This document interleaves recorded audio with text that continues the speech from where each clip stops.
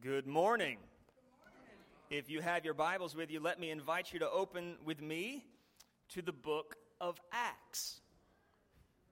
The book of Acts, chapter 11. Now, if you have been here at St. Rose Community Church for any amount of time, me asking you to turn to the book of Acts might be somewhat surprising to you this morning. It is. If you don't have a Bible, just slip up your hand. We've got extras in the back, and members can walk down the aisle and give you one if you need one to look off of. Like I said, we'll be in Acts chapter 11, which may be surprising to many of you because of the way in which we normally do things at St. Rose Community Church. We typically work through whole books of the Bible, one passage at a time, one verse at a time, and we've been working through the Gospel of Mark since Easter of last year. So we've been working through the Gospel of Mark for a year and a half, and we're pausing here to give our attention to just a couple chapters in the book of Acts, but specifically to the church at Antioch in the book of Acts. And we're going to do this for 4 weeks, and then we're going to jump back into the Gospel of Mark. Now, why in the world are we doing this? People who like patterns are really thrown off right now. Firstly, a couple reasons. Firstly, this month actually marks 7 years since we had the joy and privilege of starting the work here at St. Rose Community Church.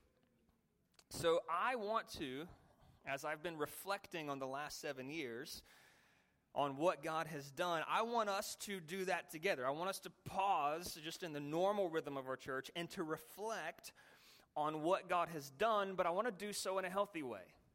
I want to do so through the lens of what God has already done in the history of Christianity and what God has done again and again and again. We're not super unique here. We're just a snapshot testimony of what God's been doing for 2,000 years. And we can see what God has been doing, particularly in the church plant in Antioch.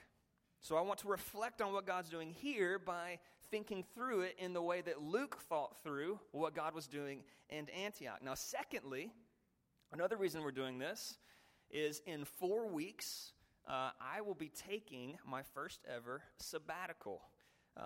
So if you're unfamiliar with that sort of language, it's time for pastor to pause from the every week grind of teaching and preaching and pastoral responsibility to reconnect with the Lord, reconnect with the family, and to plan and pray for the next season of ministry. So after 7 years of getting to pastor this church, the elders and the congregations graciously extended an opportunity for me to rest and recharge and pray and prepare for hopefully what will be the next 7 years of ministry at St. Rose Community Church. Praise the Lord. I like that. Enthusiasm.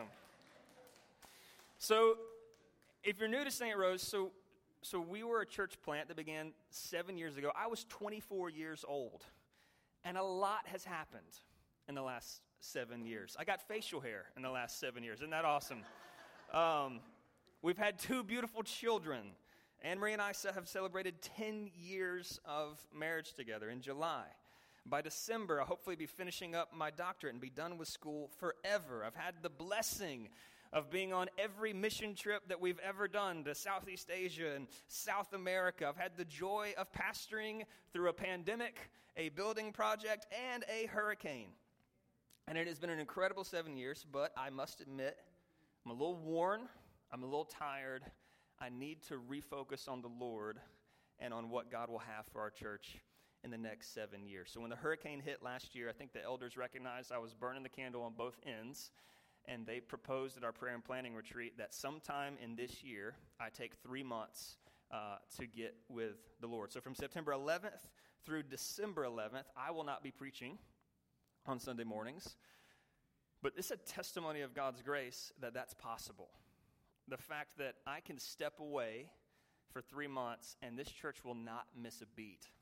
The fact that we have elders in this church that can handle the Word of God, faithful members who can handle the Word of God. We will have several men over that time period, and they will actually complete the book of Mark during that time. So they'll pick up with the Garden of Gethsemane and Jesus praying about the cup of wrath that he's about to receive, and they'll take us all the way through the end of Mark. So I just want to say this at the beginning of the sermon. I'm not leaving the church. I'm not scoping out other job opportunities. As people have already been asking me, I'm taking a short season to rest and reconnect. And so one of the reasons I wanted to pause and do this mini-series is so that I might remind myself of what God has done in our midst, and that we might remind ourselves of what God has done, and we might remind ourselves that it was absolutely God who's done it, and it's absolutely God who will continue to do it with or without us. And so the way in which I want us to reflect is by looking at the church of Antioch. Now, the church at Antioch was a church plant with very humble beginnings. It started as a result of the persecution happening in Jerusalem. People literally ran for their lives. They fled from their homes, and they landed in the city of Antioch, a large city where there'd be opportunity for hopefully they could find work, hopefully they could rebuild a life together. People ran for their lives, landed in Antioch, and when they landed in Antioch, they began to tell people about Jesus. We see them going from a small band of believers in a big city to, over the course of the book of Acts, becoming a missionary sending church.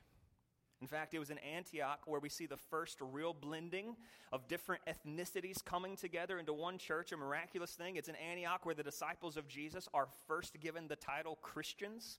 That's kind of a derogatory title because they were like little Christs. All they wanted to talk about was the Christ. It was in Antioch where we have the first recorded example of a church sending financial support to another church just sacrificially to help out another church because they cared about the kingdom of God beyond themselves. It was Antioch where we first have the recorded intentional sending of missionaries to an unreached place. It was Antioch who actually sends out the Apostle Paul. And so we're going to turn to the record of that in Acts chapter 11, verse 19. Let's read, and I'm going to read all the way to verse 26, and we're going to pause and pray that God would guide our time together. Acts 11, verse 19. Now those who were scattered because of the persecution that arose over Stephen, they traveled as far as Phoenicia and Cyprus and Antioch, speaking the word to no one except Jews. But there were some of them, men of Cyprus and Cyrene, who on coming to Antioch spoke to the Hellenists, also preaching the Lord Jesus. And the hand of the Lord was with them. And a great number who believed turned to the Lord. The report of this came to the ears of the church in Jerusalem, and they sent Barnabas to Antioch. And when he came and saw the grace of God, he was glad. And he exhorted them all to remain faithful to the Lord with steadfast purpose. For he was a good man, full of the Holy Spirit and of faith, and a great many people were added to the Lord. So Barnabas went to Tarsus to look for Saul, and when he had found him, he brought him to Antioch, and for a whole year they met with the church and taught a great many people, and in Antioch the disciples were first called Christians. All right, let's pray together. Lord,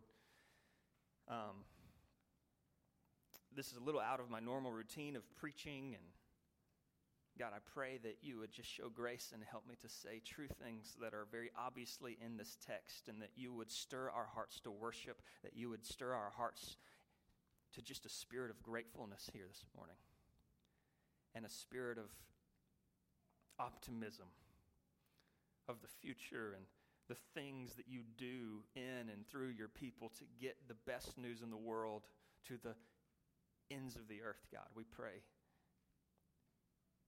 Use this moment, this morning, this text, this example, use it this week and for the next 4 weeks to just recenter our eyes on why we exist as a church, why you have us on this planet, and how good that is.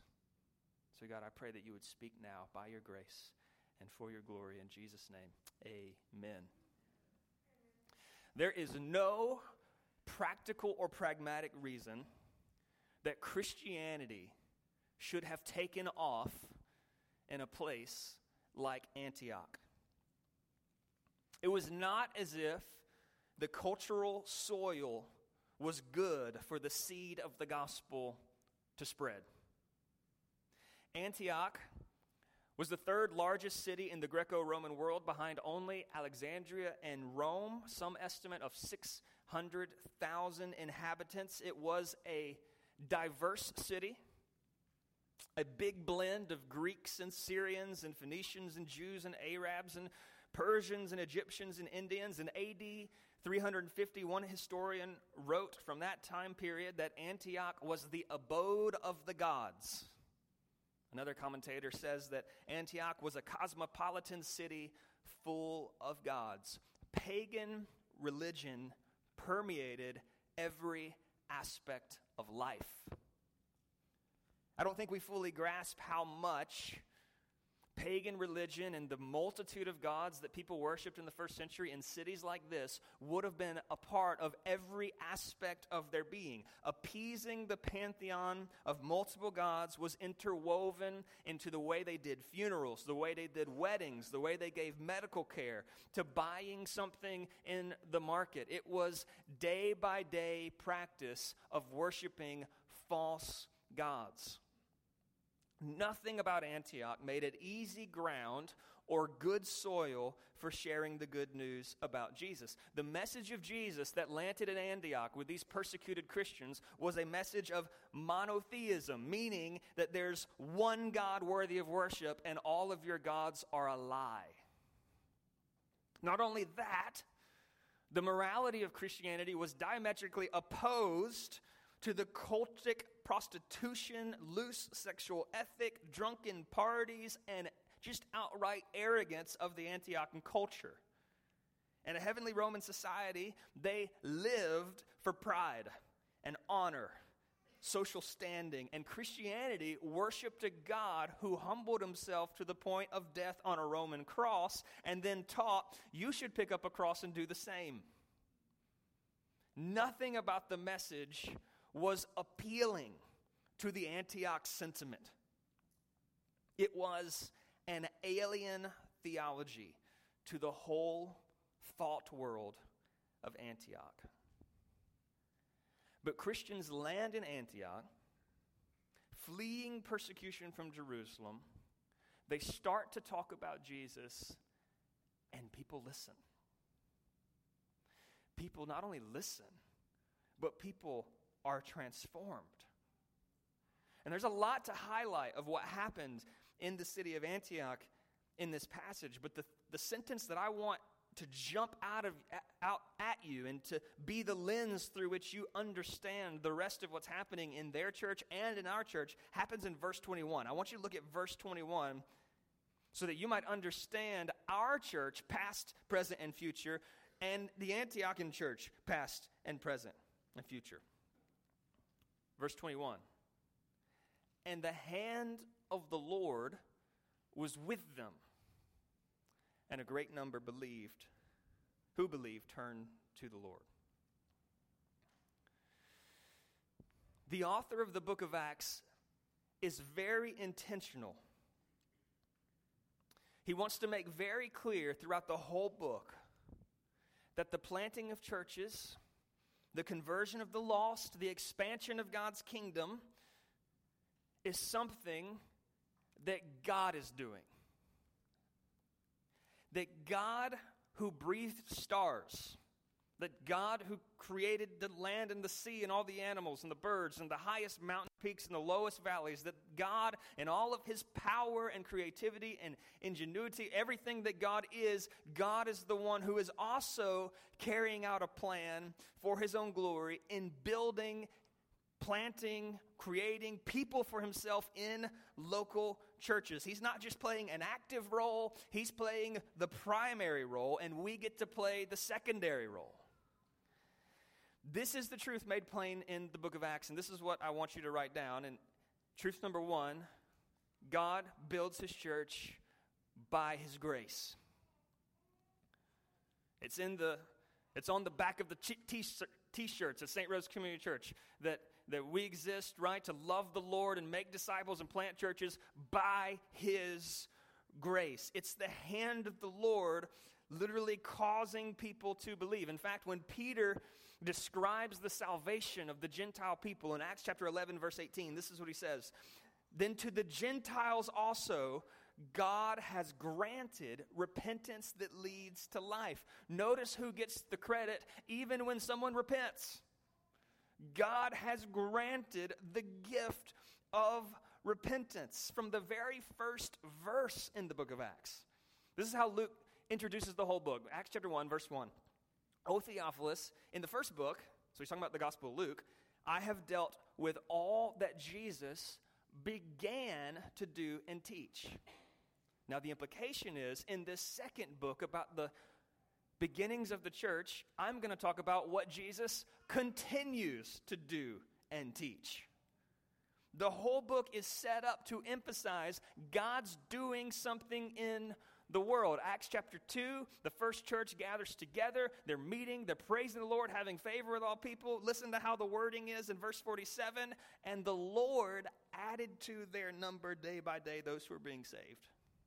When the church gets frightened and wants to keep the gospel to themselves and no longer spread this gospel because of persecution, look what happens in Acts 4:31. They're praying. The place in which they gathered together was shaken. They're filled with the Holy Spirit, and they continue to speak the word of God with boldness. In Acts 5, as their persecutors contemplate how to stop this movement, one of them actually speaks a word of wisdom to the group. Even a blind squirrel finds a nut every once in a while. This guy, not knowing what he was saying, speaks of the Christian movement in this way. Verse 38 of Acts 5, he says, in the present case, I tell you, keep away from these men, let them alone, for if this plan or this undertaking is of man, it will fail. But if it is of God, you will not be able to overthrow them. You might even be found opposing God. God has a plan to glorify himself by planting churches, by drawing people to himself in communities called churches.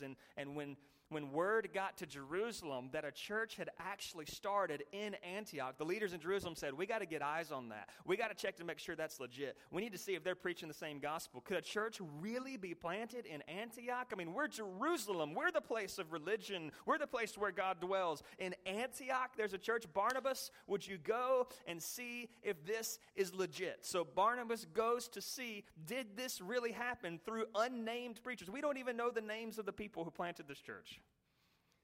Is this legit? Did this really happen in this place? And look at verse 22, Acts 11. The report of this came to the ears of the church in Jerusalem, and they sent Barnabas to Antioch. And then look at verse 23. When he came and saw the grace of God, he was glad. Barnabas recognized that what he was seeing happening in the midst of these people in this city was essentially the grace of God gone visible. God was being unnecessarily kind, showing favor to the undeserving, saving people who couldn't save himself, accomplishing something in a city impossible for man to accomplish. And to think it all started with what seemed to be a bad thing. The Jews in Jerusalem are trying to squash Christianity. They stone Stephen to death for preaching Jesus, warn others not to preach Jesus. They persist to arrest and beat Christians, but in their attempts to stop the Christian message, the people running from them just go to a new city and the Christian message takes fire. They didn't stop this expansion of the kingdom, they exasperated it. Accidentally, and that's just how it always works with Satan, just want to let you know. That's how it always works with evil. In attempting to accomplish his will, he unintentionally fulfills the will of God in a different way. This is what God does. He builds his church even through difficulties, even through things that seem bad in a moment, turn out to be beautiful and good. And this is what we see in the book of Acts. And let's just pause here and say, this is what we have experienced in St. Rose Community Church. I have here with me the minutes from the business meeting on August 5th, 2015, where First Baptist Church of St. Rose voted to close their doors. Found this week. Reading through it. 7 years ago, the last remaining members of EPC St. Rose gathered together to make an extremely difficult decision. The church had dwindled to just a handful of people. They were few, they were weary, their resources were running out. It has how much money they had in the bank here on this statement, and it was not a lot. They were looking at a timeline of when the lights were going to go out. In the summer of 2014, they asked me to come preach for them. There were 8 people here in a worship service in this room. In the summer of 2015, they asked me to come back just to fill in for their pastor who was gone. There were 4 people in this room for a worship service. And I stood up here, and 2 of them were on the back row back there. And I said, y'all just want to do like a Bible study kind of thing maybe up front? And they said, no, this is where we always sit. And I picked up my podium, and I went back there to them.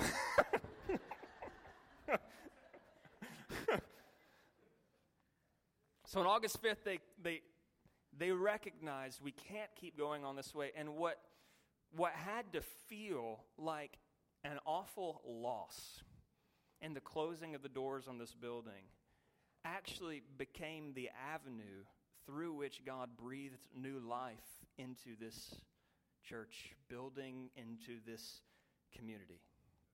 That vote to close down the doors and to donate the property to First Baptist Church of Kenner basically set into motion a chain of events. What looked like a death of Christian witness in this community became the avenue of life in this community, and we were given the opportunity to recruit a small team who began to pray and plan weekly for God to start a new church in an old building. And I remember very vividly kneeling right here on blood-red carpet from the 70s and crying out to God with a group of friends, do you want us to move our lives here? And the last 7 years have been a wild ride. And I think I can say with Luke that the hand of the Lord has been on us.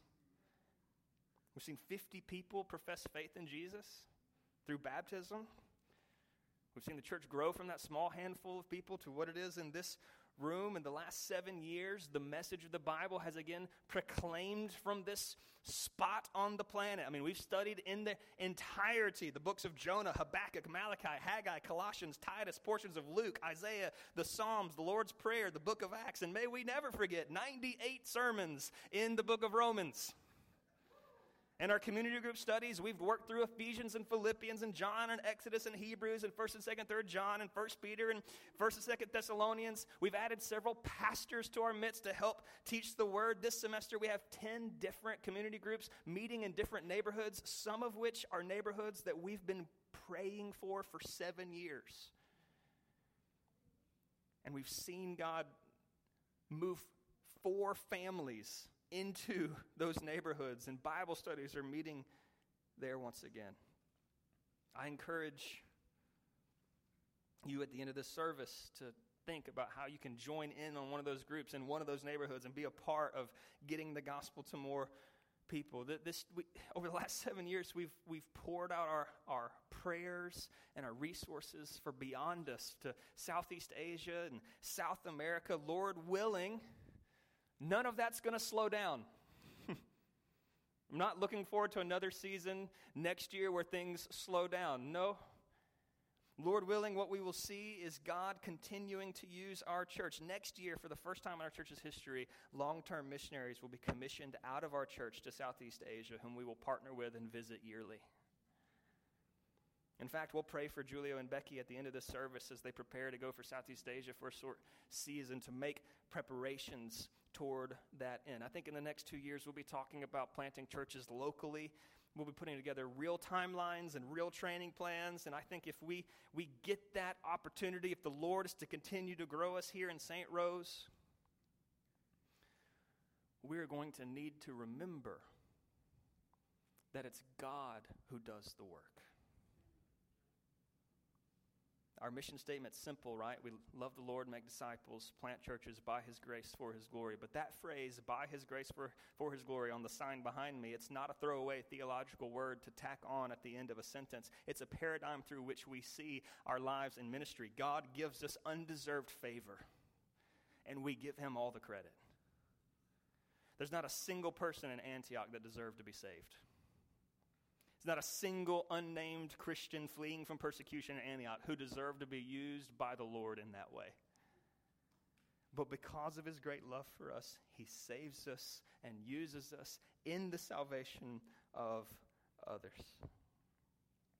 If you're a Christian here this morning, the hand of the Lord has been upon you. We stand as receivers of grace. So they sent Barnabas. And again, what does Barnabas see? Verse 23, when he came, he saw the grace of God, and he was glad. How do you see the grace of God? How do you see undeserved favor from the eternal God of the universe? How does God's grace go visible? Well, I believe that's exactly what a church is. And that leads us, and you probably could have guessed this, to truth number 2, God builds His church for His glory. What is glory but grace gone visible? It's the being able to see all of who God is and what He's done and the beautiful things He's created and the ways in which He is magnificent, and He's given us for life and new life and forgiveness and adoption as sons and daughters and all the things that God does. And what we have in a church is a community of people that God builds by pouring grace into them so that others can see who the true one God is. We get the grace, He gets the glory. But what is it that Barnabas is actually seeing with his eyes? Well, there's at least 3 ways that I think that he is seeing grace in the Antiochian church. Firstly, grace was on display in their relationship to God. Remember, Barnabas arrives to a city known for their false god worship. He arrives to a city full of enemies of God. But when Barnabas arrives, he finds people that are now befriended by God. Verse 21 says that a great many people had turned to the Lord. Church, every time we have a baptism in this room, we are seeing grace on display. A testimony of God turning someone away from their false gods and to the true God.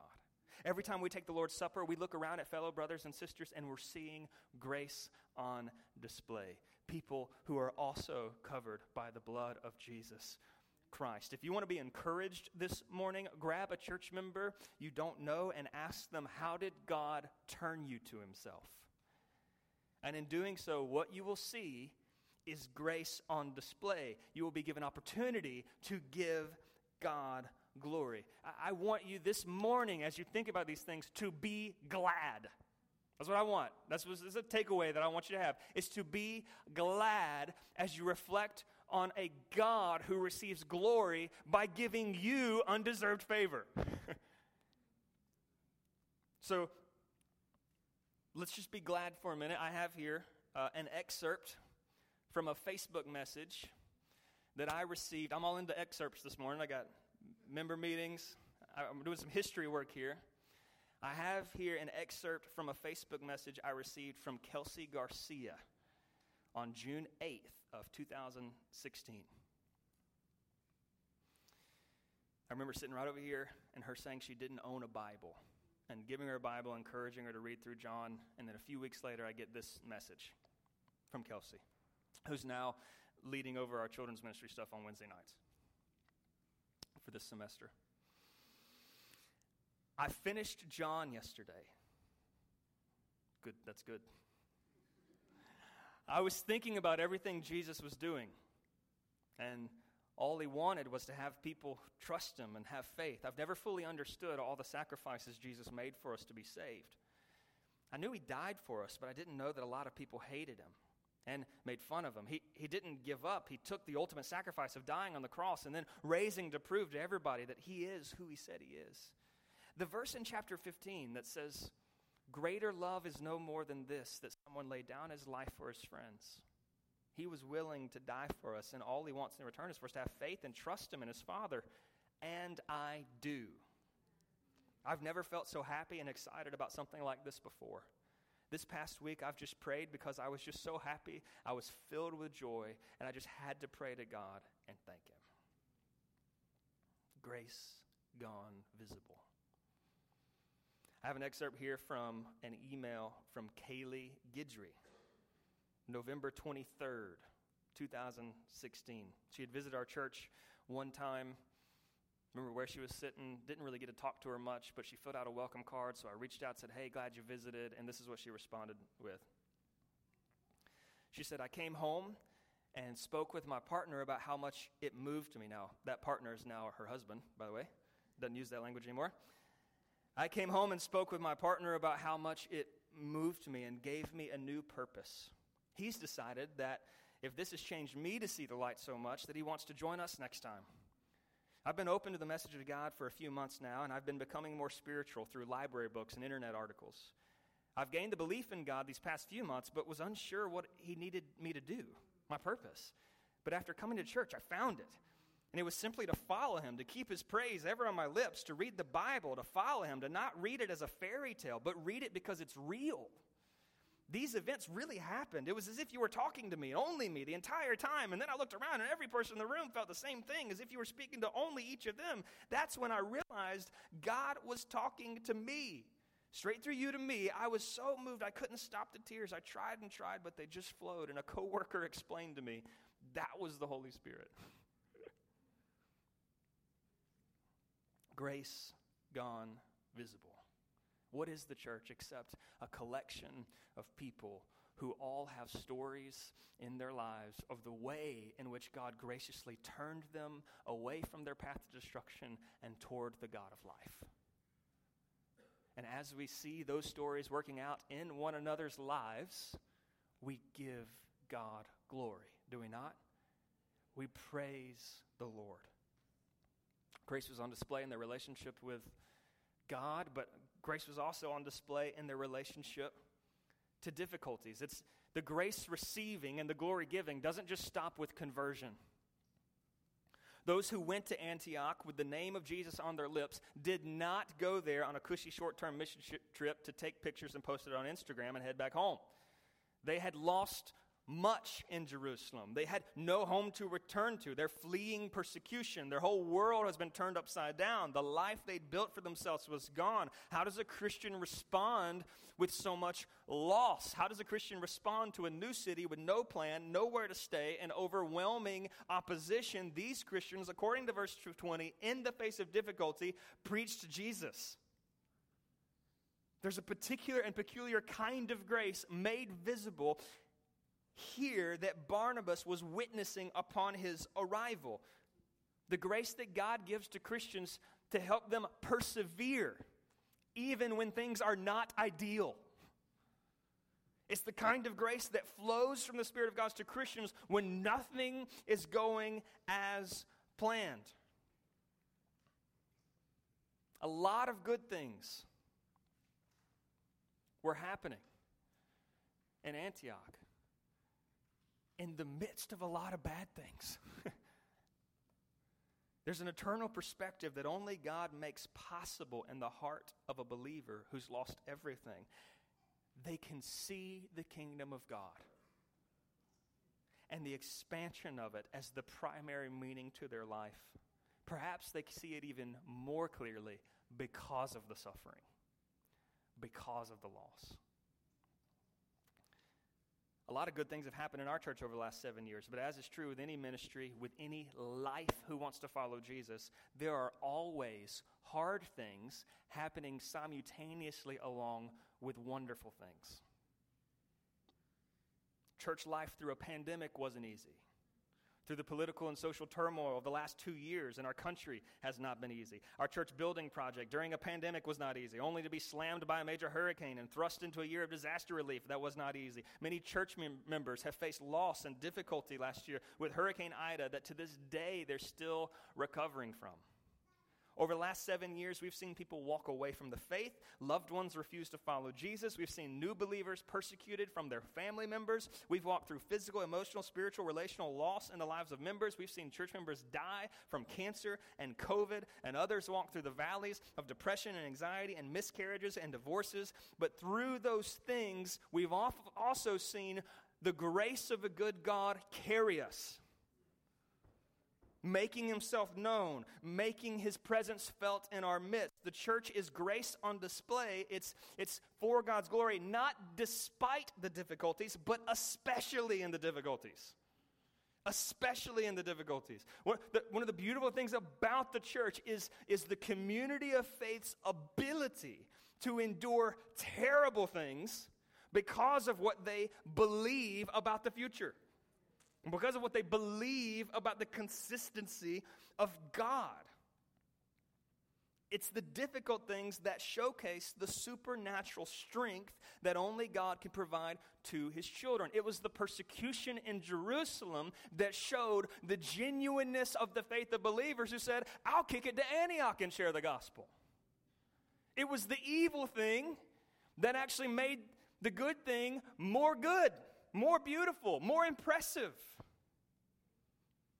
When the Christians were beaten down for their faith in Acts 5, listen to their response. They left the presence of the council after having been beaten, rejoicing that they were accounted worthy to suffer dishonor for the name. And every day in the temple from house to house, they didn't cease teaching and preaching. Listen how Paul articulates this miracle in your heart and in my heart and our hearts together in Romans 5. He says, therefore, since we've been justified by faith, you hear what he does? Since there's something that can't be changed, our standing with God. We have peace with God through our Lord Jesus Christ. Through him, we've obtained access by faith into this grace in which we stand, and we rejoice in the hope of the glory of God. Listen to what he says. Not only that, but we rejoice in our sufferings, knowing that suffering produces endurance, and endurance produces character, and character produces hope, and hope doesn't put us to shame because God's love has been poured into our hearts through the Holy Spirit. The church's grace gone visible, not because we are protected from all the hardships, but because of the way we are miraculously brought through hardships for the glory of the Lord. I wouldn't take back meeting in tents with you all for 4 months last fall. I wouldn't go back and change it because there was something uniquely precious in all of us praising the Lord when many of us had lost our homes. One of the things that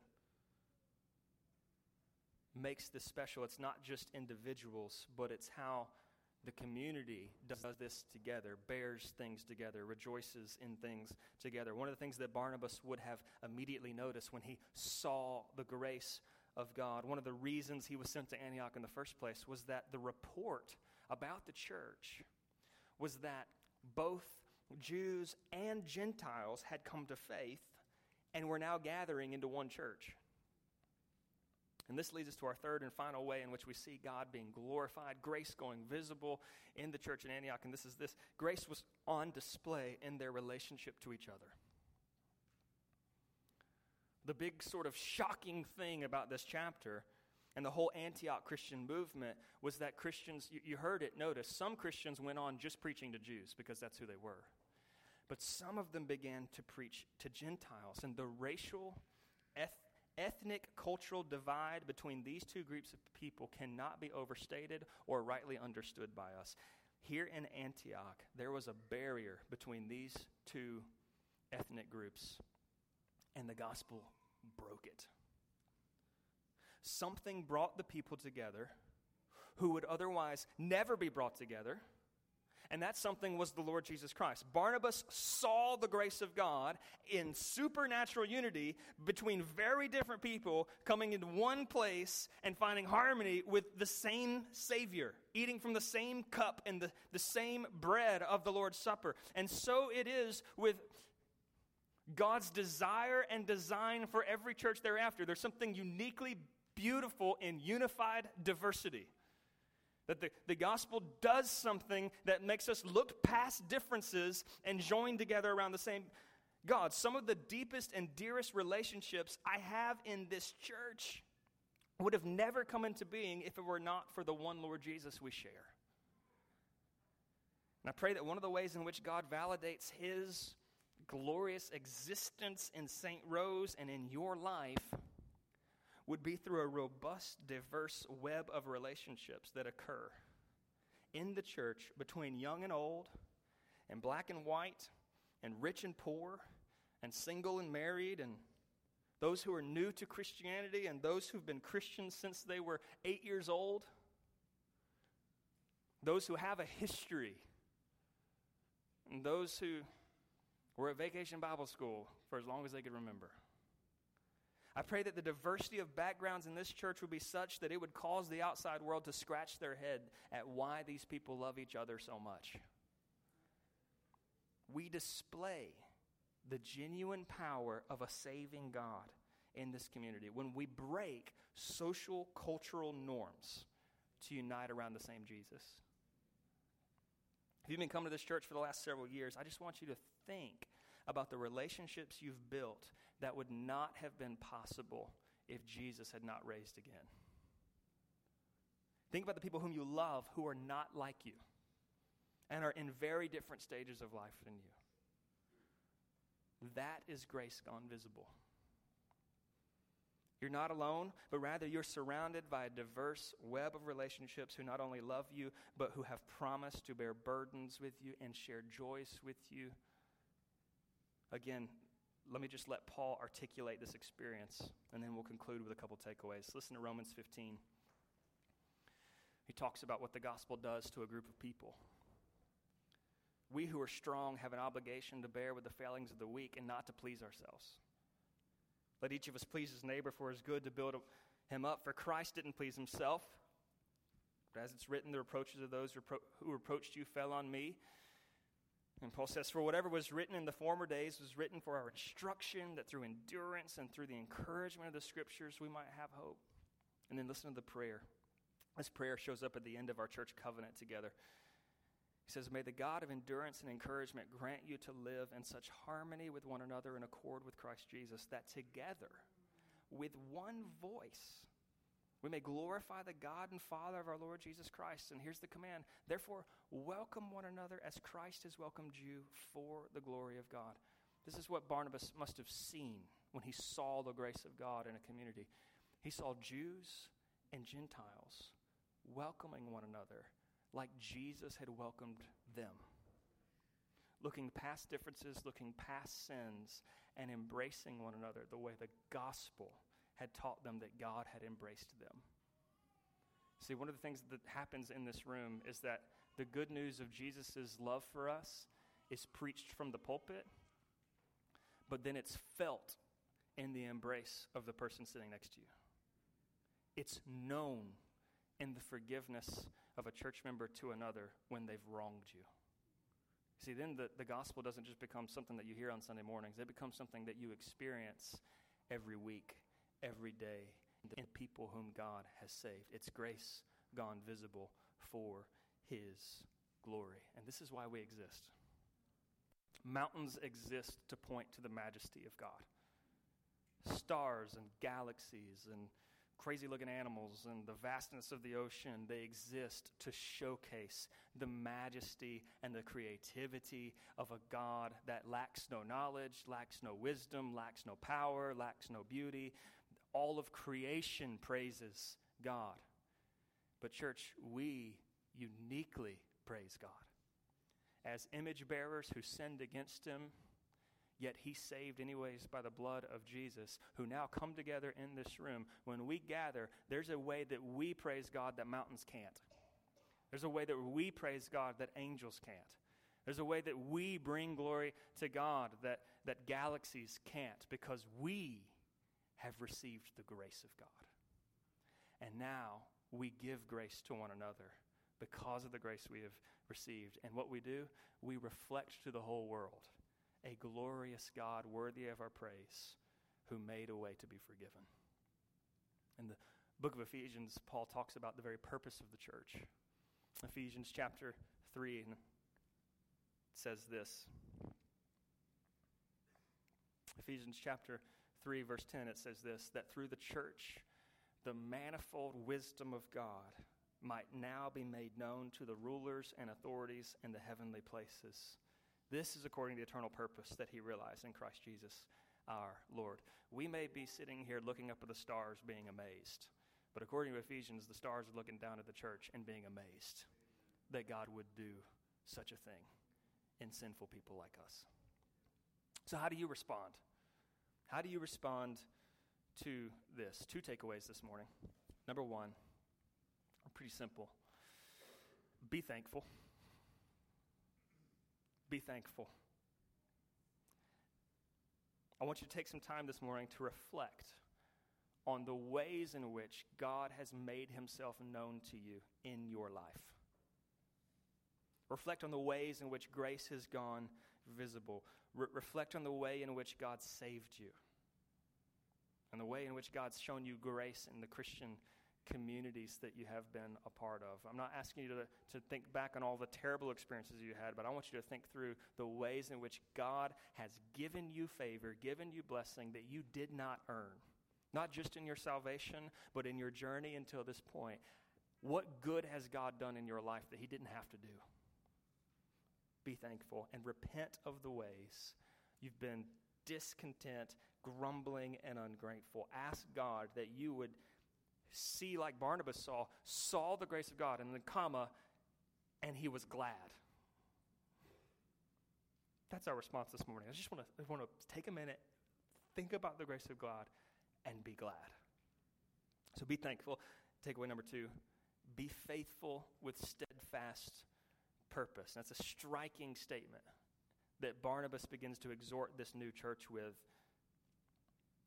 It's almost as if he anticipates a tendency toward distraction, a proclivity toward discouragement. He urges them to be faithful specifically by keeping before them an unchanging purpose. Verse 23, he was glad and exhorted them all to remain faithful to the Lord with steadfast purpose. First, to be thankful and praise the Lord for all the grace, and then just take a moment and ask, Lord, what does faithfulness look like for me? What does faithfulness with steadfast purpose look like for me? I'm not asking you to sit there and ask, God, what kind of cool, awesome, big, wonderful thing are you going to do through me so that I can show everybody how awesome I am? That's not what I'm asking. I'm asking you to ask the Lord, what does it mean to be faithful in the direction of the purpose that you made me for in this world? Not, what does it mean for me to accomplish a big purpose? But what does it mean for me to be faithful in the purposes of God in my life today, next week, and tomorrow? What does faithfulness look like for us? So be thankful and then be faithful with steadfast purpose. Let's pray that God would help us to reflect on these things.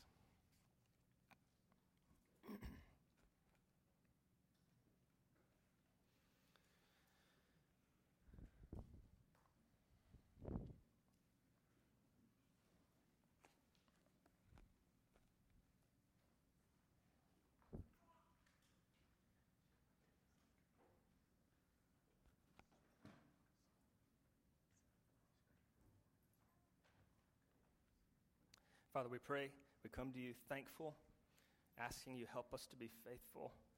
Help us to see your grace in our lives and help us to rejoice.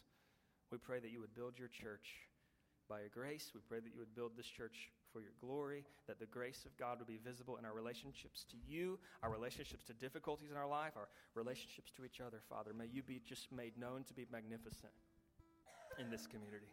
In Jesus' name, amen.